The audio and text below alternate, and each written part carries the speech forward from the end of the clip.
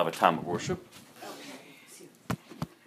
All right, I'm going to read this morning. It's a short passage from Isaiah, chapter 44, verses 1 through 5. It says, "But now listen to me, Jacob, my servant, Israel, my chosen one. The Lord who made you and helps you says, do not be afraid, O Jacob, my servant. O dear Israel, my chosen one. For I will pour out water to quench your thirst and to irrigate your parched fields. And I will pour out my spirit on your descendants and my blessing on your children. They will thrive like watered grass, like willows on a riverbank. Some will proudly claim, I belong to the Lord. Others will say, I am a descendant of Jacob. Some will write the Lord's name on their hands and will take the name of Israel as their own." Father, I thank you, God, for this promise that you will pour out your water to quench our thirst. God, that you will irrigate our parched fields. Father, that you will not only bless us, but that you will bless our descendants. Father, we thank you for your promise. Father, that our descendants will call you Lord, will write your name upon their hands. Father, as we talked about last week and as we will continue, Father, that we would be a people that would call you our God. Because it is your desire and it is your purpose to call us your chosen ones. That you chose us, that we are set apart, that we are sanctified. Remind us of that today. And Father, for those in our family, Father, who may not know you, who have walked away from you, Lord. Father, we claim this promise this morning. We intercede on their behalf. Father, your word says that the seed of the righteous shall be saved. So, Father, I pray that you would honor that. Father, as we go into this time solely focused and fixed upon you, Father, we honor you for your sacrifice of your Son, for Jesus, for your obedience. Holy Spirit, I pray that there would be no distractions, that we would have open hearts, a soft spirit, that as conviction would fall, that we would be quick to be obedient, to repent, that we would take this encouragement, and that we would be motivated to serve you with everything that we have. In Jesus' name, amen.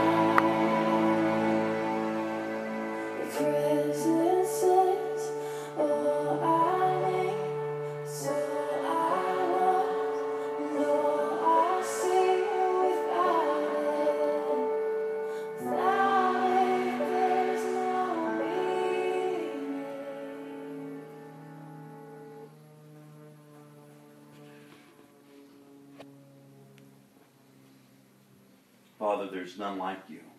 For you alone are God.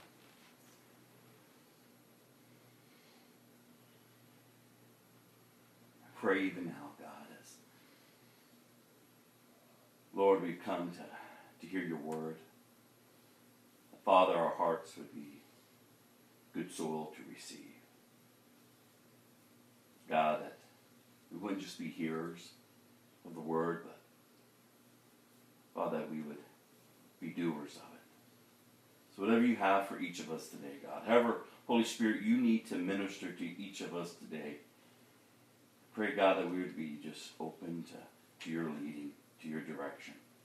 And Father, we would be a people who obey as you lead and direct, as you make the crooked path straight, Father. We thank you, Father, for your presence. We thank you, Father, for your peace. We thank you, Father, for the hope that we have in Jesus. And we know above all, Father, our hope in Christ will never disappoint us. So I pray that you bless the reading of your word today, Lord. In Jesus' name, amen. Romans is where we're heading. And then we're heading back to the Old Testament. We started last week. Probably over the next couple of weeks, this understanding that God, since the beginning, his purpose is to have a people that he will call his own, and in return, they will call him their God. That they will live according to his ways and not their own. That their lives would be marked by him, and in that, others would know that he is God. So I want to take a look in Romans before we head to Isaiah. And Romans chapter 1, verse 18 is where we're going to start. Now, we have a lot of scripture to kind of get through today, and I'm hoping we're able to get to where I'm hoping we're able to stop, and we're going to hopefully stop in Zechariah today. But we're going to look here, Romans chapter 1, verse 18. And again, we have a lot today, so do what you got to do to kind of stay attentive to the word and reading of it. But God shows his anger from heaven against all sinful, wicked people who suppress the truth by their wickedness. They know the truth about God because he has made it obvious to them. For ever since the world was created, people have seen the earth and the sky. Through everything God made, they can clearly see his invisible qualities, his eternal power and divine nature, so they have no excuse for not knowing God. Yes, they knew God, but they wouldn't worship him as God or even give him thanks. They began to think up foolish ideas of what God is like. As a result, their minds became dark and confused. Claiming to be wise, they instead became utter fools. And instead of worshiping the glorious, ever-living God, they worshiped idols made to look like mere people and birds and animals and reptiles. So God abandoned them to do whatever shameful things their hearts desired. As a result, they did vile and degrading things with each other's bodies. They traded the truth about God for a lie. So they worshipped and served the things God created instead of the Creator himself, who is worthy of eternal praise. Amen.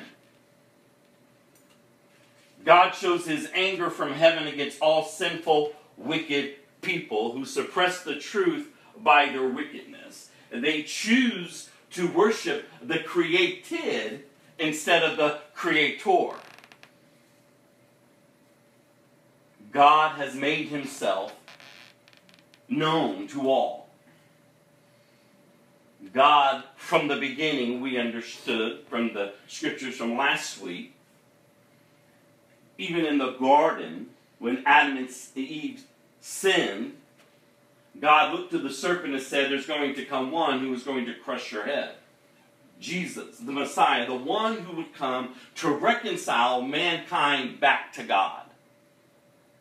That mankind, the created, can be restored back to the Creator. And it's this incredible love story that no man could ever pen. God himself wrote it. But in this incredible love story, we see that there's a people who will not love their God.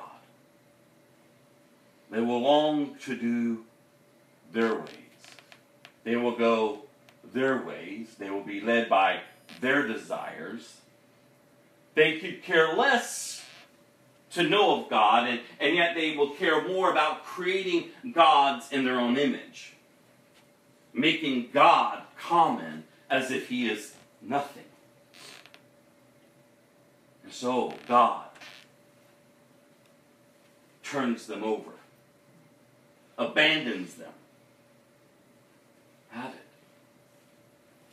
If that is your desire, if that is what you long for, then here, have at it. And we see that as they now are consumed with everything that's within them of the sinful nature, of this nature that is a complete rebellion towards God, they begin to live lives that are utterly depraved, lost,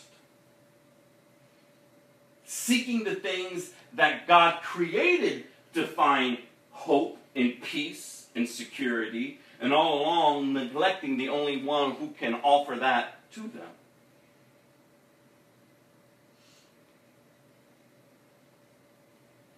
It says here in verse 26, that is why God abandoned them to their shameful desires. Even the woman turned against the natural way to have sex and instead indulged in sex with each other. And the men, instead of having normal sexual relationships with women, burned with lust for other men. Men did shameful things with other men, and as a result of the sin, they suffered within themselves the penalty they deserved. Since they thought it foolish to acknowledge God, he abandoned them to their foolish thinking and let them do the things that should never be done. Their lives became full of every kind of wickedness, sin, greed, hate, envy, murder, quarreling, deception, malicious behavior, and gossip. They are backstabbers, haters of God, insolent, proud, and boastful. They invent new ways of sinning, and they disobey their parents. They refuse to understand, break their promises, are heartless, and have no mercy. They know God's justice requires that those who do these things deserve to die, yet they do them anyway. Worse yet, they encourage others to do them too.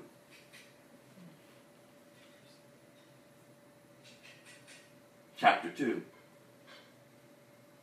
And he's writing, so we kind of get the full picture. He's writing to the Church of Rome. He's laying out this understanding of how those who live in rebellion towards God lives. People who do not call God their God.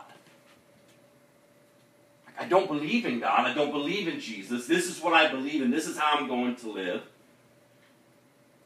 And as it was then, and as it has been, so it is today, and it will be, people who refuse to believe that Jesus is the Son of God. They refuse to believe that God sent his one and only Son into this world to redeem mankind.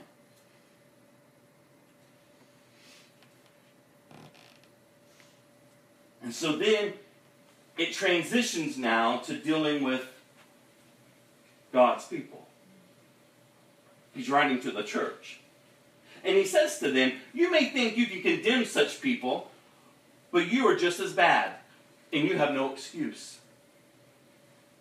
When you say they are wicked and should be punished, you are condemning yourself. For you who judge others do these very same things. Do you remember what was just read? How these people were living. Paul's saying, you're doing the same things. You're without excuse. You're God's people. He has set you apart. You have received salvation through Jesus. And he says, and yet you do the same things. And he goes on here and he says, and we know that God in his justice will punish anyone who does such things. Since you judge others for doing these things, why do you think you can avoid God's judgment when you do the same things? Verse 4. I've been stuck on verse 4 all week. Don't you see how wonderfully kind, tolerant, and patient God is with you?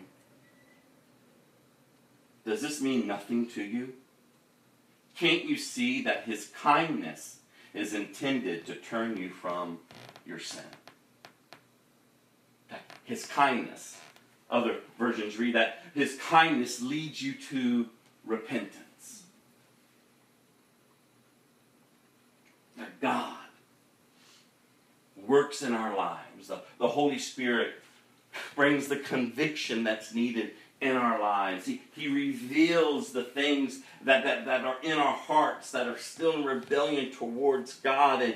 And yet, are we truly finding ourselves in a place of humility, repenting? Have we forgot what repentance is? It's his kindness. His loving kindness. It's out of his kindness that he desires to turn us to him and bring us to repentance. Not to be a people who are still in rebellion towards him. Not to be a people who continue to demand our ways and then use him like he's a little, genie or, just do for me. No, God. He's God. And we need to get that vision of who he is and all powerful. Holy, holy, holy is the Lord God Almighty. His throne has been established. And Jesus, our Lord and Savior, is seated at the right hand of the Father. A place of authority. It's our position as Christians that we have this identity of understanding that we are in Christ, that it's all because of Christ. It's nothing that we've done. It's all because of what he has done that we can have this relationship with God, that we can get up each day no matter what we're facing, no matter what we're going through, that we can stand and worship the Creator of heaven and earth. And yet so many times we take our eyes off of him and we forget that he's God. We forget all that he has accomplished for us. And we go back to our way of living. But who are we?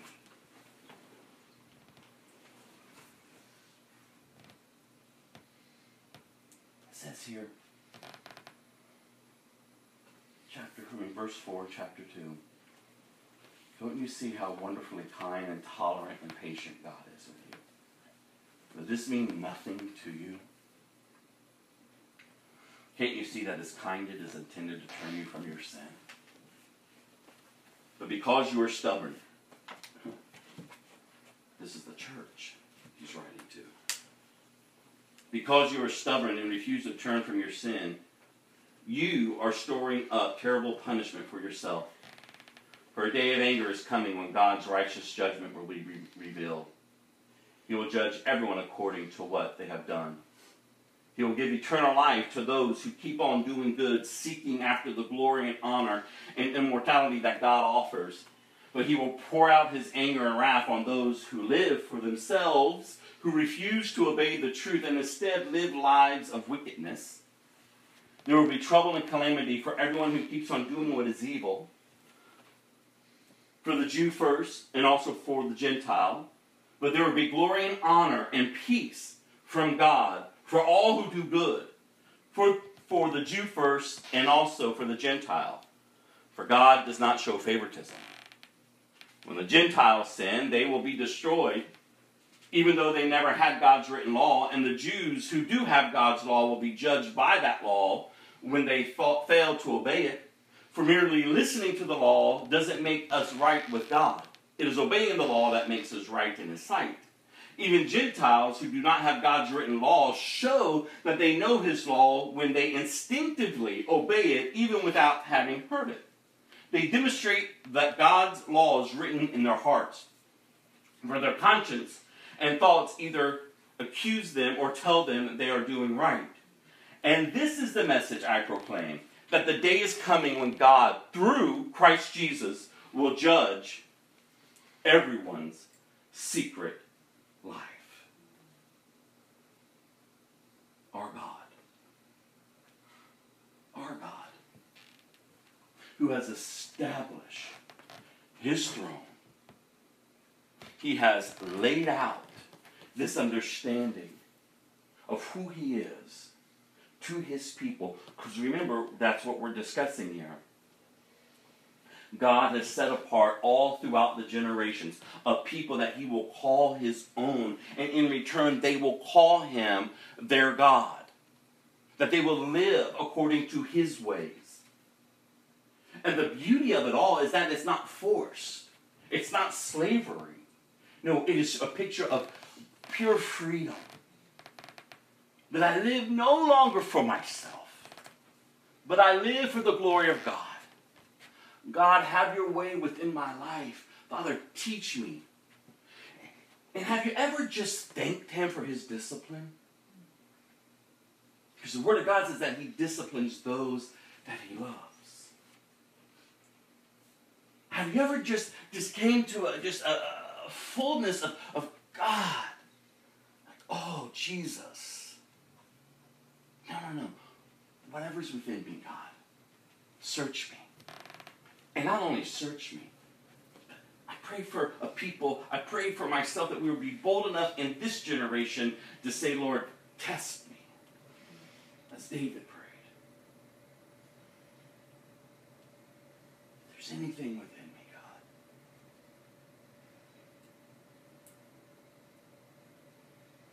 show me. Lead me to repentance. Because you're kind and you're gracious. You're patient. I don't want to continue to live for myself. I am yours. You are mine. There is a way in which we ought to live. So let's head back to Isaiah chapter 52.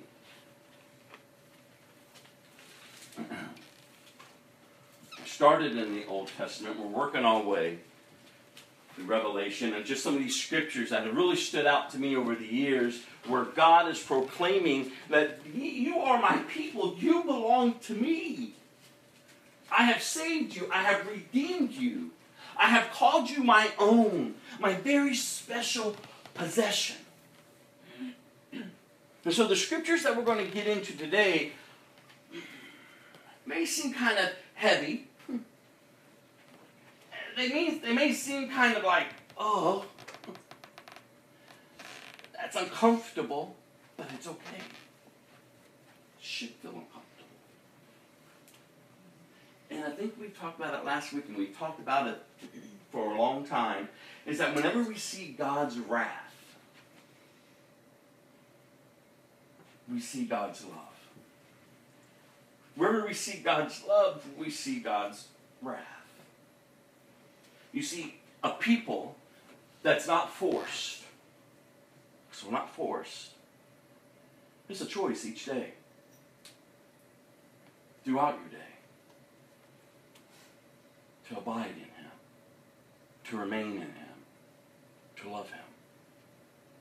See, no greater love than this that can never be expressed or displayed, that a man or woman would lay down their life for their friend. Jesus is our example. That's what He did for us. And so when God is pleased to reveal Himself to us through His Son Jesus, we just instinctively just lower ourselves down and, oh God, we receive this free gift of salvation. We are marked as God's people. God, that should excite us this morning. It should excite us daily. We are marked as His own. No one is ever going to love you like that. But God does. It's His kindness that draws us to repentance. He knows what sin can do. He knows that the flesh only knows how to die. He knows that which is waging war against you. And the good news is, He's already defeated it. We're His people.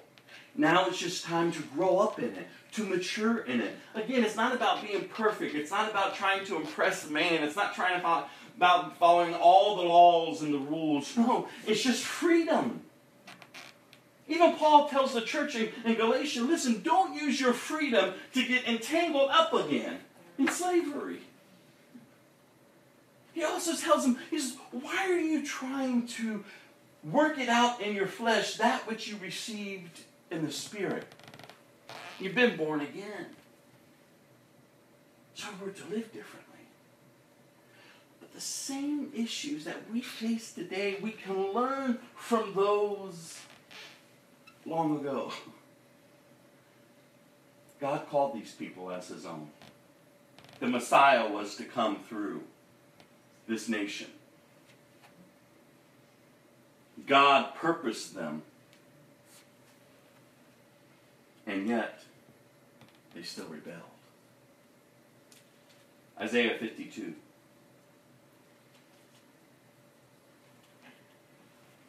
I love the title of this chapter.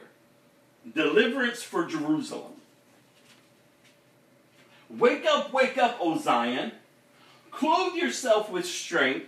Put on your beautiful clothes, O holy city of Jerusalem. For unclean and godless people will enter your gates no longer. Man, this beautiful picture of redemption. Rise from the dust, O Jerusalem. Sit in a place of honor. Remove your chains of slavery from your neck.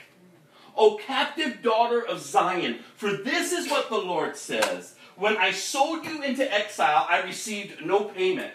Now I can redeem you without having to pay for you. This is what the sovereign Lord says.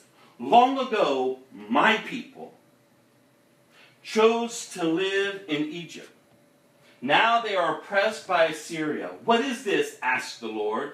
Why are my people enslaved again?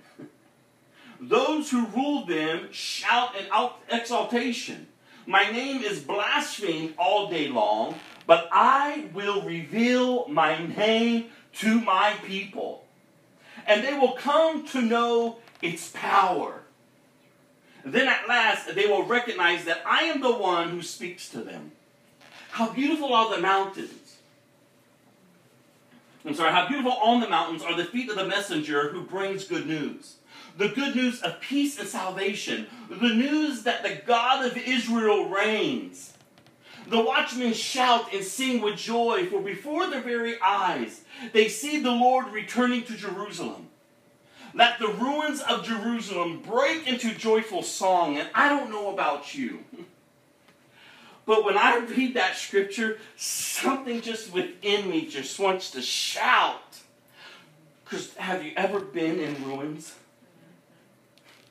Have you ever been just in a place of despair? People can look at your own life, and you can even look at your own life, and it looks like it's just of no hope. It's in ruins. And yet, let the ruins of Jerusalem break into a joyful song. For the Lord has comforted His people. He has redeemed Jerusalem. There's nothing like the Lord's comfort. Amen. In the midst of utter darkness and hopelessness, when the light bursts forth, the new day begins.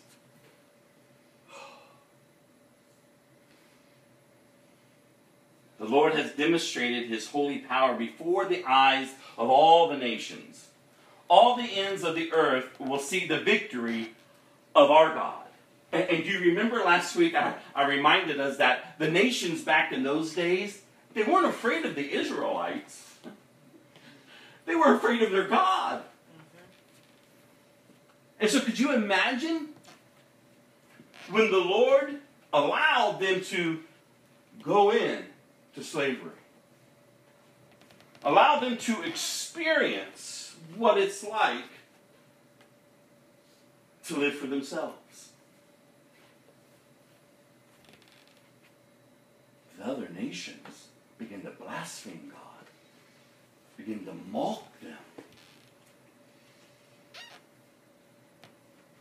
But yet God has a plan.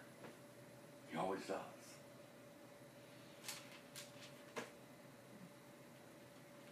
Get out!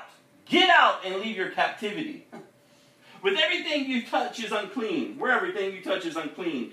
Get out of there and purify yourselves, you who carry home the sacred objects of the Lord. You will not leave in a hurry running for your lives. For the Lord will go ahead of you. Yes, the God of Israel will protect you from behind. And this beautiful picture of Jesus comes forth from this prophecy. See, my servant will prosper. He's talking about Jesus here. He will be highly exalted. But many were amazed when they saw him. His face was so disfigured, he seemed hardly human, and from his appearance one would scarcely know he was a man. And he will startle many nations. Kings will stand speechless in his presence. For they will see what they had not been told, and they will understand what they had not heard. Chapter 53. Who has believed our message? To whom has the Lord revealed his powerful arm? My servant grew up in the Lord's presence like a tender green shoot, like a root in a dry ground. There is nothing beautiful or majestic about his appearance, nothing to attract us to him. He was despised and rejected, a man of sorrows, acquainted with deepest grief. We turned our backs on him and looked the other way. He was despised and we did not care. Yet it was our weakness he carried. It was our sorrows that weighed him down. And we thought his troubles were a punishment from God, a punishment for his own sins. But he was pierced for our rebellion, crushed for our sins. He was beaten so we could be whole. Jesus. He was beaten so that you and I could be whole. He was whipped so we could be healed. All of us, like sheep, have strayed away. We have left God's paths to follow our own. Yet the Lord laid on him the sins of us all. He was oppressed and treated harshly, yet he never said a word. He was led like a lamb to the slaughter, and as a sheep is silent before the shearers, he did not open his mouth. Unjustly condemned, he was led away. No one cared that he died without descendants, that his life was cut short in midstream. But he was struck down for the rebellion of my people. He had done no wrong and had never deceived anyone. But he was buried like a criminal. He was put in a rich man's grave. But it was the Lord's good plan. It was the Lord's good plan to crush him and cause him grief. Yet when his life is made an offering for sin, he will have many descendants. He will enjoy a long life, and the Lord's good plan will prosper in his hands. When he sees all that is accomplished by his anguish, he will be satisfied. And because of his experience, my righteous servant will make it possible for many to be counted righteous. for he will bear all their sins. I will give him the honors of a victorious soldier, because he exposed himself to death. He was accounted among the rebels. He bore the sins of many and interceded for rebels. That's our God. That is whom, if you're sitting here today and you say that you are a Christian, that you have been engrafted into the family of God, that you have been given the right to call him Daddy. Oh, God, that the church would arise and know her identity. That we would live as such. That we understood what it cost him. And yet he bore it. Yet he went through it because he knew that in the end, he would be satisfied. Because many would come to know that he is God. Many would come to know, to place their hope and their trust in him. Like, God, you are for us and not against us. That we are above and not beneath. That no weapon forged against us shall prosper. And I love this understanding that I read, I think it was last week sometime. Though it said that the Word of God never said a weapon wouldn't come against you. That's right. It just wouldn't prosper. The weapon may be forged, but it will not prosper. Because we can trust in the fact that God is for us, and whatever the enemy may try, God, our God, can turn it around for his good. This is our God. This is whom we say we serve. God's plan. And I love how he kept saying God's good plan. It doesn't make sense to the natural mind. God, couldn't there be another way? But no. He had to come. He had to come. There had to be this final sacrifice. The Messiah. The Lamb of God. God himself in flesh. I will go and redeem my people.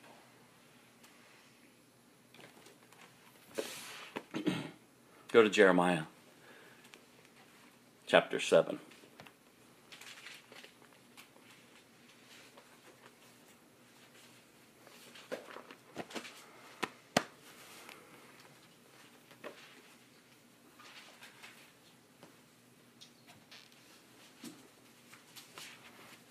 We're going to start at verse 16. 7, verse 16. So we just read this incredible picture of redemption. And I've always thought, man, God raised up these prophets for his people to go forth and proclaim God's word to them. These people were not listening. They ended up killing the prophets. And I think to myself, God, and you see, if you've never studied the prophets, please go study it. It's the most fascinating read because these men's obedience. I mean, God himself told them, go tell my people, but they're not going to listen. Well, God, isn't there another way? Like, go tell them this is going to happen to them if they don't turn to me. But they're not going to listen. They're going to strike you down. They'll tear you apart. But go. And they went. And they stood there. And they proclaimed, turn to God. Turn to our God. Stop your rebellion. Stop going that way. And it irritated the people. So the people kept finding themselves in captivity. Shackled up. Enslaved. But that was not their position. That's what they chose. Can we grasp that? That's not our position. That's what we choose because we willingly sin. We continue to sin. And you say, but we're just human, we're just flesh. And I keep reminding you all, if that is your identity, then yes, that's all you will be, and you will remain rebellious towards God. You have to see who you are now in Christ, this new creation. You have been born again of the Spirit. You must now learn how to walk according to the Spirit ways as He leads. You're not going to be perfect. And that's why in 1 John it says, I write to you that you will not sin. But if you do, remember Jesus. Remember His kindness. He's patient. His kindness leads you to repentance. See, everything out there wants to strip you of your identity, to keep you from His presence, to keep you enslaved to the temporalness of life, to the things that are created, instead of the Creator. These people find themselves worshiping idols now. They're lost, and yet they're God's people. They've been marked by God. Other nations know this about them, and yet they see how they've crippled. The enemy is very subtle. He knows how to come in and throw doubt and confusion. Did God really say? Doesn't this feel good? Or he keeps us searching for significance. He keeps us searching for value in relationships and all this junk that's out there. And yet all along, he's attacking our identity as God's special possession. And we're believing him. We're choosing to go and to live how we want. Oh, but God help us. We opened up in Romans. Do we think God is pleased with our lives? As in today, the world looks at the church. They will talk about our God.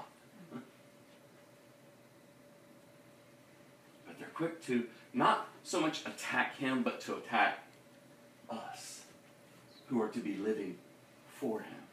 You go out in the world, you talk, you ask someone, what about the church? What about Christians? And we all know the common answer, they're hypocrites. They're no different. Their God has no power. How sad. We're God's people. And that's not the truth of the identity of the church. Because truth is, the church, the bride of Christ, is without spot and blemish. All because of Jesus. The truth is that the gates of hell cannot prevail against the church. Amen. Now, the religious sitting in the church is making a mockery of who God is. But the remnant is living for God. They know who they are. They know the hour in which God has purposed them. And they're seeking him above all. So let the world say what it wants. Let the religious keep running amok. But those who are faithful will endure to the end, and they shall, the word of God says, be saved. Idolatry is running amok. God's people. And this is what God says to Jeremiah. These words, as I sat and I was meditating on them, my heart was like, oh, I can't even imagine. All of us, at certain times, I'm sure, have been called to intercede or to pray. Pray for others. And God says, pray no more for these people. Jeremiah, do not weep or pray for them.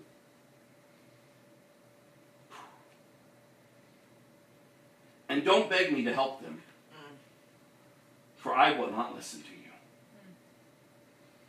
Don't you see what they are doing throughout the towns of Judah and the streets of Jerusalem? No wonder I am so angry. Watch how the children gather wood and the fathers build sacrificial fires. See how the women knead dough and make cakes to offer to the Queen of Heaven.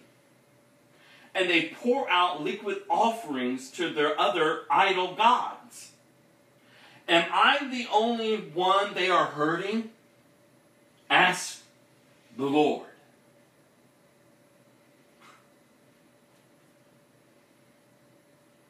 Wow. It reminds me of the scripture that takes my breath away every time I read it, where it says, don't live lives that grieve the Holy Spirit. So,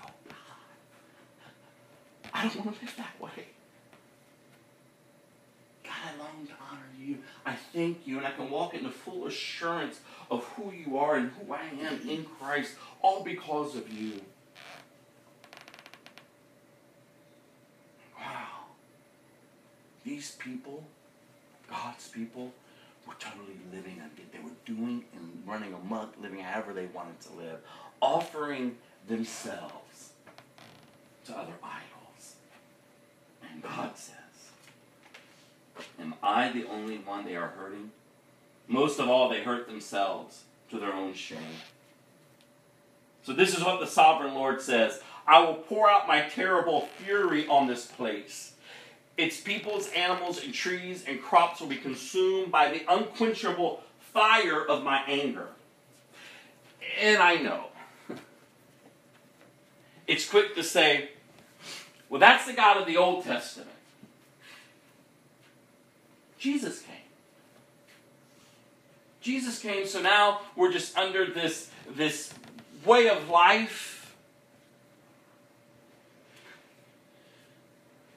of God's grace. And that is true. But lest we remain ignorant, God's grace does not give you the right to remain in rebellion. It's because of Jesus and what Jesus accomplished. It's because of his grace that now we can be people who are transformed. Grace is the power to transform. It's not the power to keep you enslaved. We just read about Jesus, the suffering servant. And he came and he did that which was God's good plan. And he knew in the end it would satisfy him, because there would be those who would come to him. He will have many descendants. Many descendants. And do we really want to be a people who say, I'm claiming God's Son, what he endured, his sacrifice, the fullness of his resurrection, the power that he defeated sin and death, there is victory. There is hope and freedom has been established for mankind to be reconciled back to God, but yet I'm going to still live in rebellion and use his name. Oh, we better not be quick to walk and trample on his blood and splashing it up on others as if it means nothing. Because I know we like to keep the wrath of God in the Old Testament, but have we forgotten that he's returning? And he's returning with his wrath because of sin. Like this earth will finally feel the weight of his wrath. Mankind, those who are still in rebellion, is going to endure his wrath and for eternity be separated from him. And yet, he is kind and gracious to hold it back so that we would repent and remain in him. Not go wandering off to do whatever we want, to live however we want, to go back to the life that he freed us from, to get entangled all up in the foolishness and the chaos of this world, and be temporal-minded. No. We're God's people. We are his representatives. Our lives are to be such. Oh, that's just hard preaching. Oh, that's just putting too much on us. Who says that? We do. I have. when you see the greatness of his love, when you see the greatness of his power, when you grasp the fullness of Christ and all that he endured so that we could be established and be co-heirs with him. Wow. That is not be a people like this.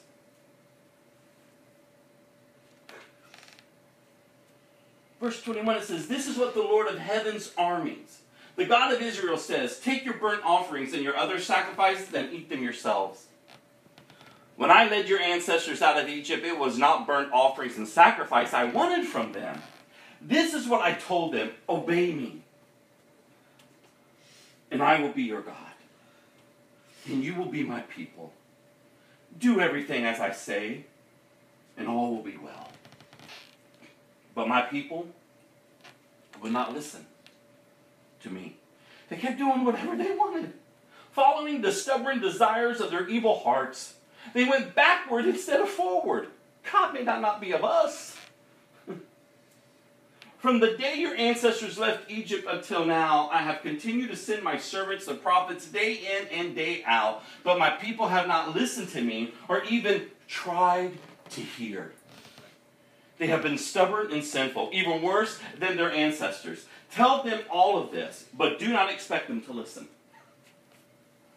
Shout out your warnings, but do not expect them to respond. Say to them, this is the nation whose people will not obey the Lord their God and have refused to be taught. Truth has vanished from among them. It is no longer heard on their lips. Shave your head in mourning and weep alone on the mountain. For the Lord has rejected and forsaken this generation that has provoked his fury." Chapter 8.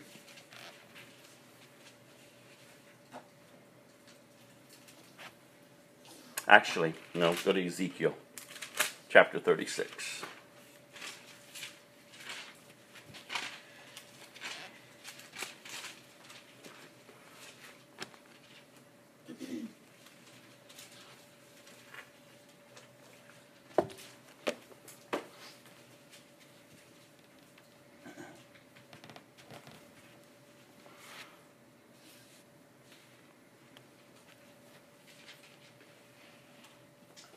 Now we're entering another passage of restoration, of healing. I mean, God's people kept going in and out, in and out.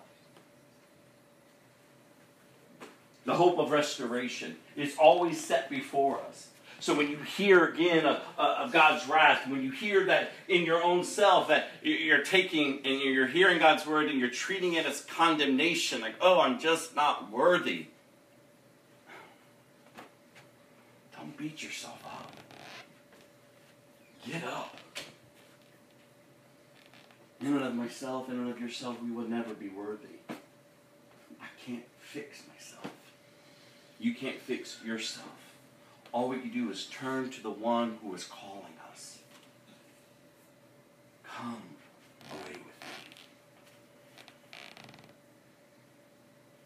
He calls us his beloved. Come. He longs to spend time with us. He longs to lead and direct and to discipline. He longs to reveal himself more and more to us. Jesus says the greatest commandment is to love the Lord your God with all of your heart, with all of your soul, with all of your mind, with all of your body, with all of your strength. That's what we're called to do. There's hope of restoration. There's hope. It's constantly before us whenever we wander off.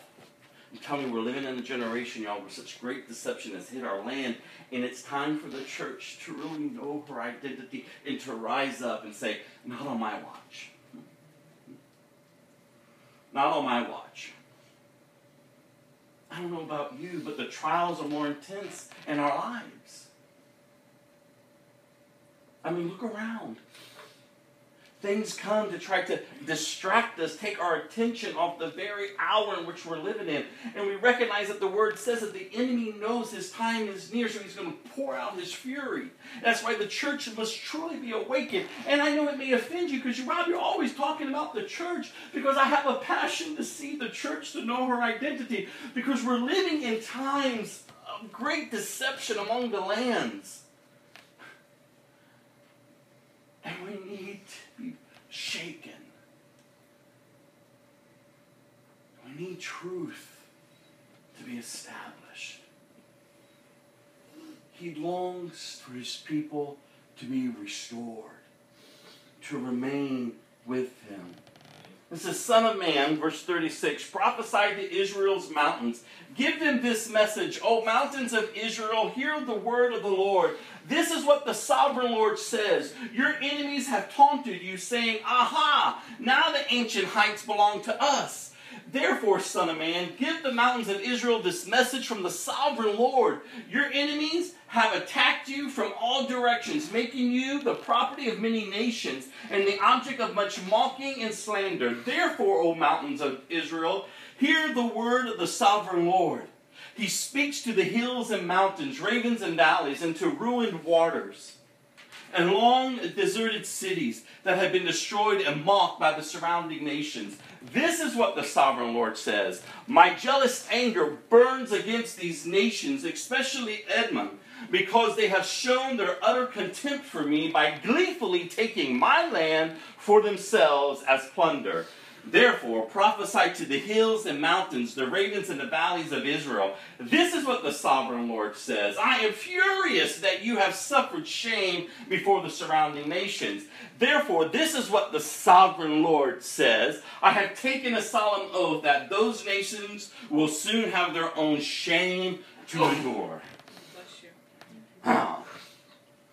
But the mountains of Israel will produce heavy crops of fruit for my people, for they will be coming home again soon. See, I care about you. I love that line. And I will pay attention to you. Your ground will be plowed and your crops planted. I will greatly increase the population of Israel, and the ruined cities will be rebuilt and filled with people. I will increase not only the people, but also your animals. That picture of complete wholeness. Everything's being restored. How? O mountains of Israel, I will bring people to live on you once again. I will make you even more prosperous than you were before. Then you will know that I am the Lord. I will cause my people to walk on you once again, and you will be their territory. You will never again rob them of their children. This is what the sovereign Lord says. The other nations taunt you, saying, Israel is the land that devours its own people and robs them of their children. But you will never again devour your own people or rob them of their children, says the sovereign Lord. I will let you hear those other nations insult you, and you will no longer be, I will not let you hear those other nations insult you, and you will no longer be mocked by them. You will not be a land that causes its nations to fall, says the sovereign Lord. Then this message came to me from the Lord. Son of man, when the people of Israel were living in their own land, they defiled it by the evil way they lived. To me, their conduct was as unclean as a woman's menstrual cloth. They polluted the land with murder and the worship of idols. So I poured out my fury on them. I scattered them to many lands to punish them for the evil way they had lived. But when they were scattered among the nations, they brought shame on my holy name. For the nation said, these are the people of the Lord. But he couldn't keep them safe in his own land. Then I was concerned for my holy name, on which my people brought shame among the nations. Therefore, give the people of Israel this message from the sovereign Lord. I am bringing you back, but not because you deserve it. I'm bringing it to protect my holy name, on which you brought shame while you were scattered among the nations. I will show how holy my great name is, the name on which you brought shame among the nations. And I will reveal my holiness through you before their very eyes, says the sovereign Lord. Then the nations will know that I am the Lord, For I will gather you up from all nations and bring you home again to your land. Then I will sprinkle clean water on you, and you will be clean. Your filth will be washed away, and you will no longer worship idols. I will give you a new heart, and I will put a new spirit in you. I love this. I would take out your stony, stubborn heart and give you a tender, responsive heart. I will put my spirit in you so that you will follow my decrees and be careful to obey my regulations. And you will live in Israel, the land I gave your ancestors long ago. You will be my people, and I will be your God. I will cleanse you of all your filthy behavior. I will give you good crops of grain, and I will send no famines on the land. I will give you great harvest from your fruit trees and fields, and never again will the surrounding nations be able to scoff at your land for its famines. Then you will remember your past sins and despise yourselves for all the detestable things you did. But remember, says the sovereign Lord, I'm not doing this because you deserve it. O my people of Israel, you should be utterly ashamed of all you have done. This is what the sovereign Lord says. When I cleanse you from your sins, I will repopulate your cities and the ruins will be rebuilt. The fields that used to lie empty and desolate in the plain view of everyone will again be farmed. And when I bring you back, people will say, this former wasteland is now the Garden of Eden. The abandoned and ruined cities now have strong walls and filled with people. Then the surrounding nations that survive will know that I, the Lord, have rebuilt the ruins and replanted the wastelands. For I, the Lord, have spoken and will do what I say. This is what the sovereign Lord says. I am ready to hear Israel's prayers and to increase their numbers like a flock. They will be as numerous as the sacred flocks and fill Jerusalem's streets at the time of her festivals. The ruined cities will be crowded with people once more, and everyone will know that I am the Lord.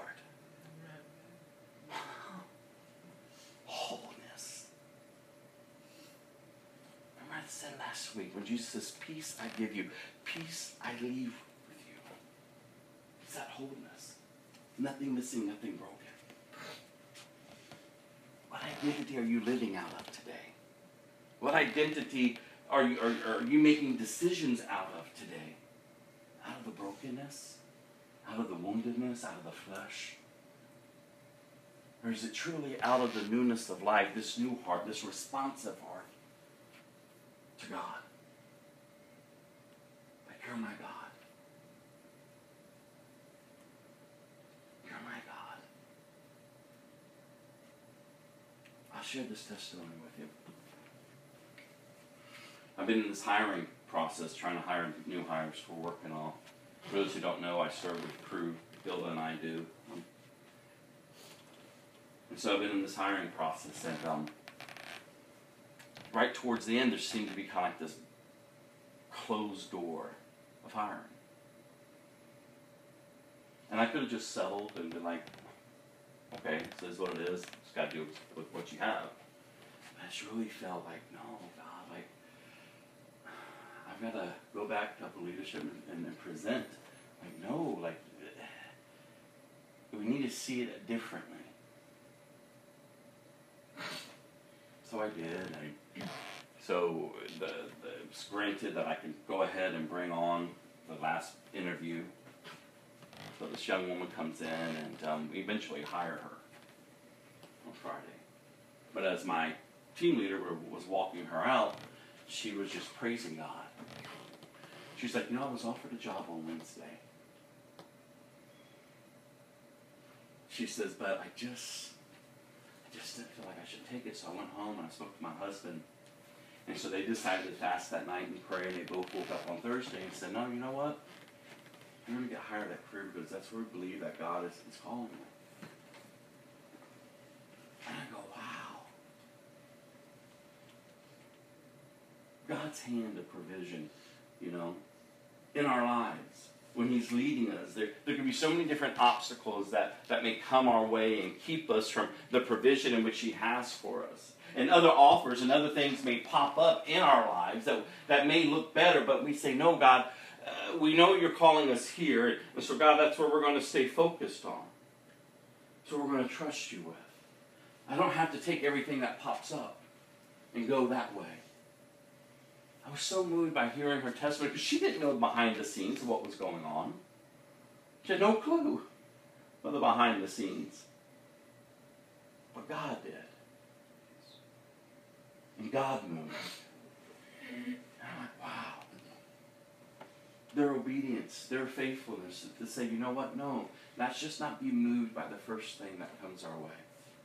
Let's trust the fact that God spoke to us months ago that this is where you would go.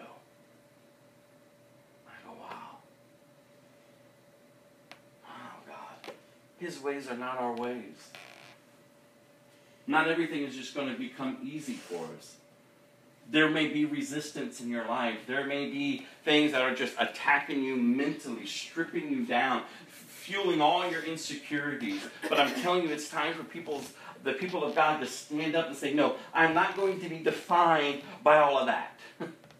I could choose to, but I can't any longer. Come what may, I will get up. And I will take a step forward. And I will keep taking a step forward. Because what's the worst that could happen? God, you're with me. And you will lead me through the valley. You will protect me. You have pulled me up out of the mire and the mud with your strong, righteous right hand. You've cleaned me off. I may be an emotional mess, but God, I'll stand and lift my hands, and I will praise you. If that's all I do, I will proclaim the goodness of my God. And he tells us not to grow weary in doing good. For in due time, you'll reap your harvest. He says, be anxious for nothing, but in all things, give me praise. From a mind that was so rattled with anxiety and panic attacks and depression for many years, to be able to get up every day out of bed, I just go, Lord, it's not me. It'd be easy just to be enslaved and shackled. But I finally had to get up, as we all do, and just take that first step and just say, oh, okay, God, you're God. We have to trust in him, you all. That he is a God that restores. That he is a God that is working all things out according to his plan and his purpose. 2 more scriptures for us. Let's go to Joel chapter 3.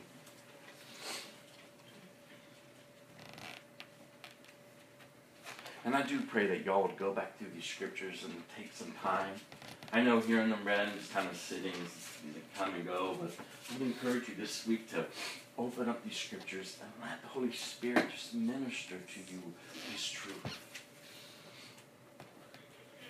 Joel chapter 3, verse 16.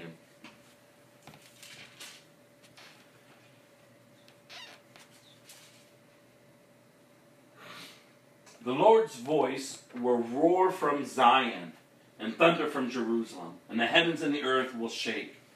But the Lord will be a refuge for his people, a strong fortress for the people of Israel.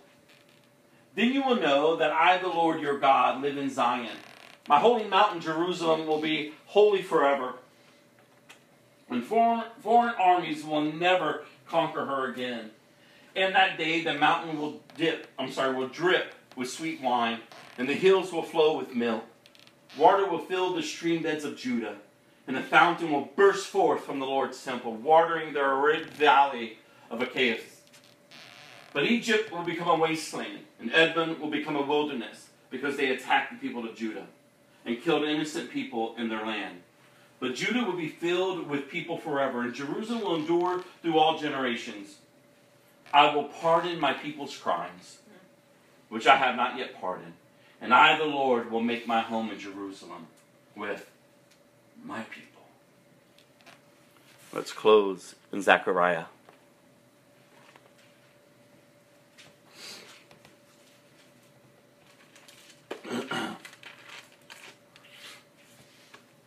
chapter 2.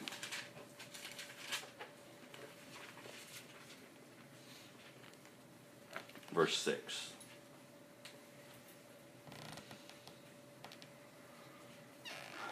Calling the exiles home.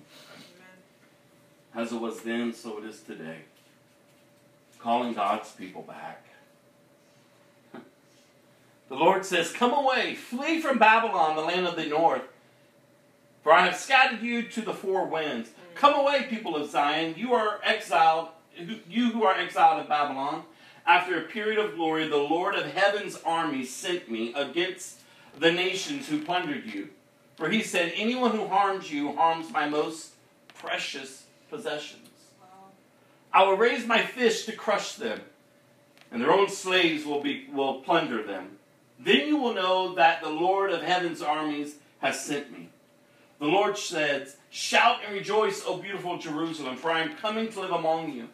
For many nations will join themselves to the Lord on that day, and they too will be my people.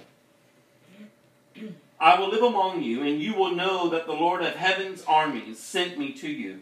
The land of Judah will be the Lord's special possession in the Holy Land, and he will once again choose Jerusalem to be his own city.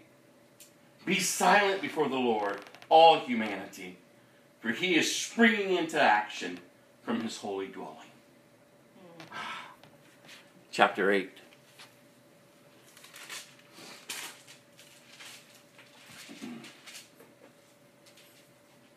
Then another message came to me from the Lord of heaven's armies, verse 1. This is what the Lord of heaven's army says. My love for Mount Zion is passionate and strong, and I'm consumed with passion for Jerusalem. And now the Lord says, I am returning to Mount Zion, and I will live in Jerusalem. Then Jerusalem will be called the faithful city. The mountain of the Lord of heaven's armies will be called the holy mountain.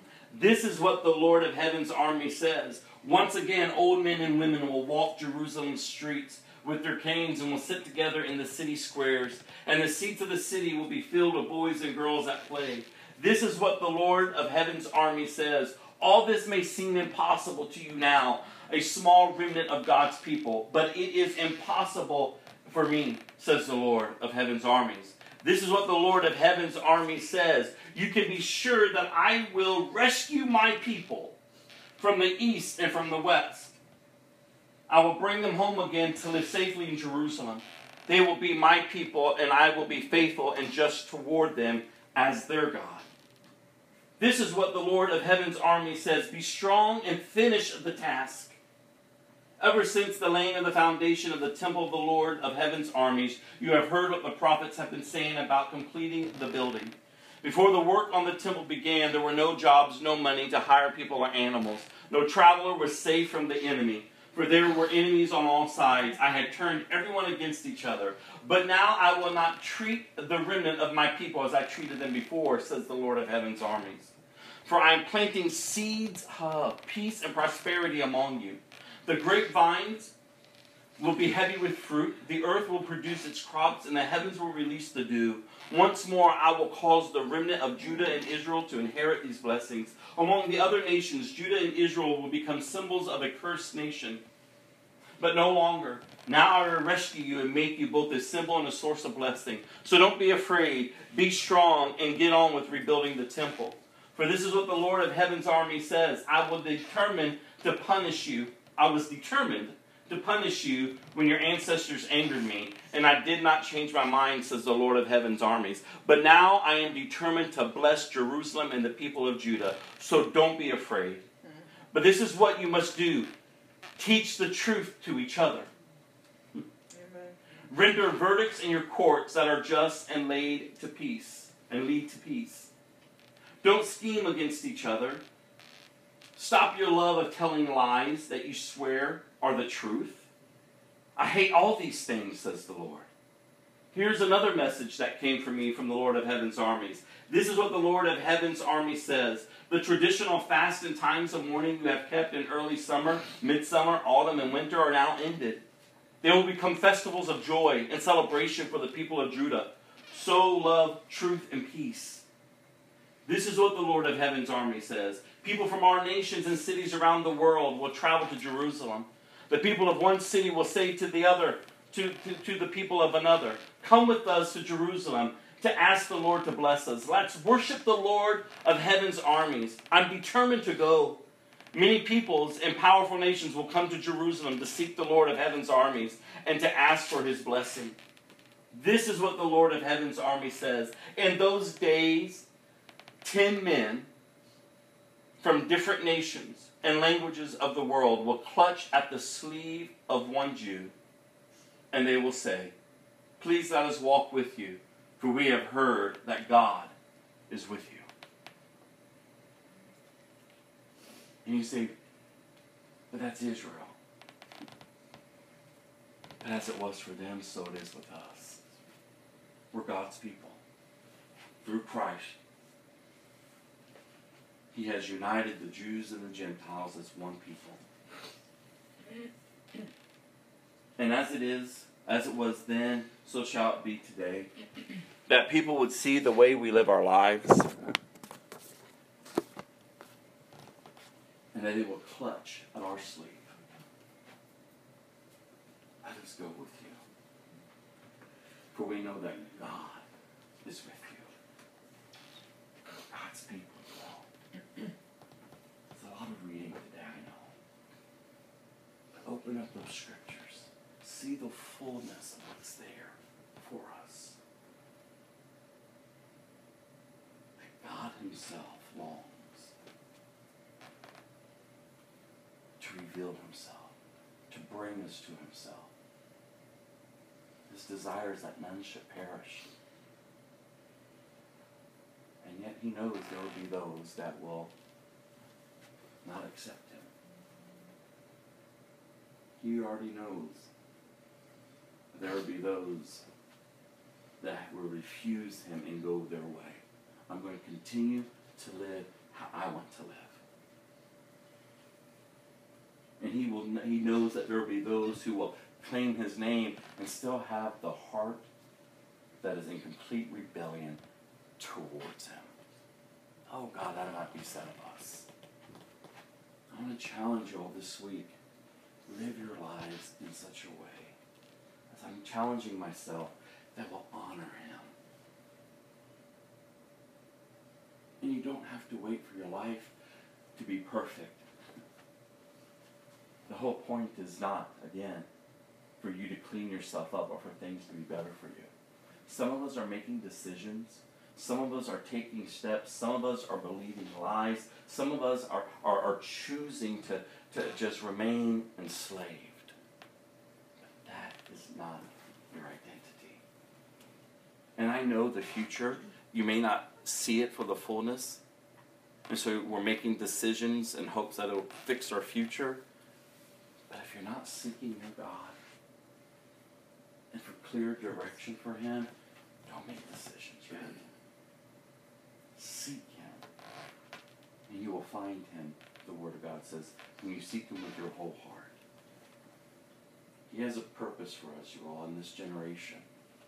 When great deception is among us, that we would be the bearers of truth, the bearers of light, that we would reflect him, represent him, so that others will clutch to our sleeves.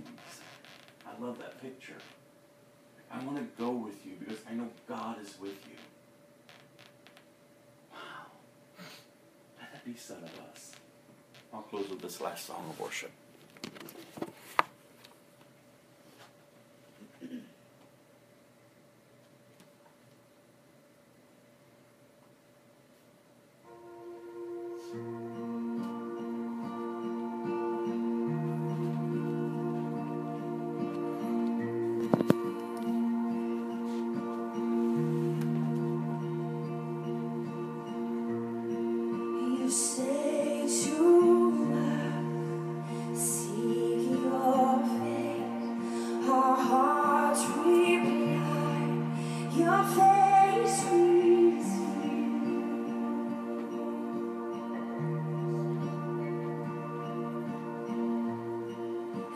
Teach us.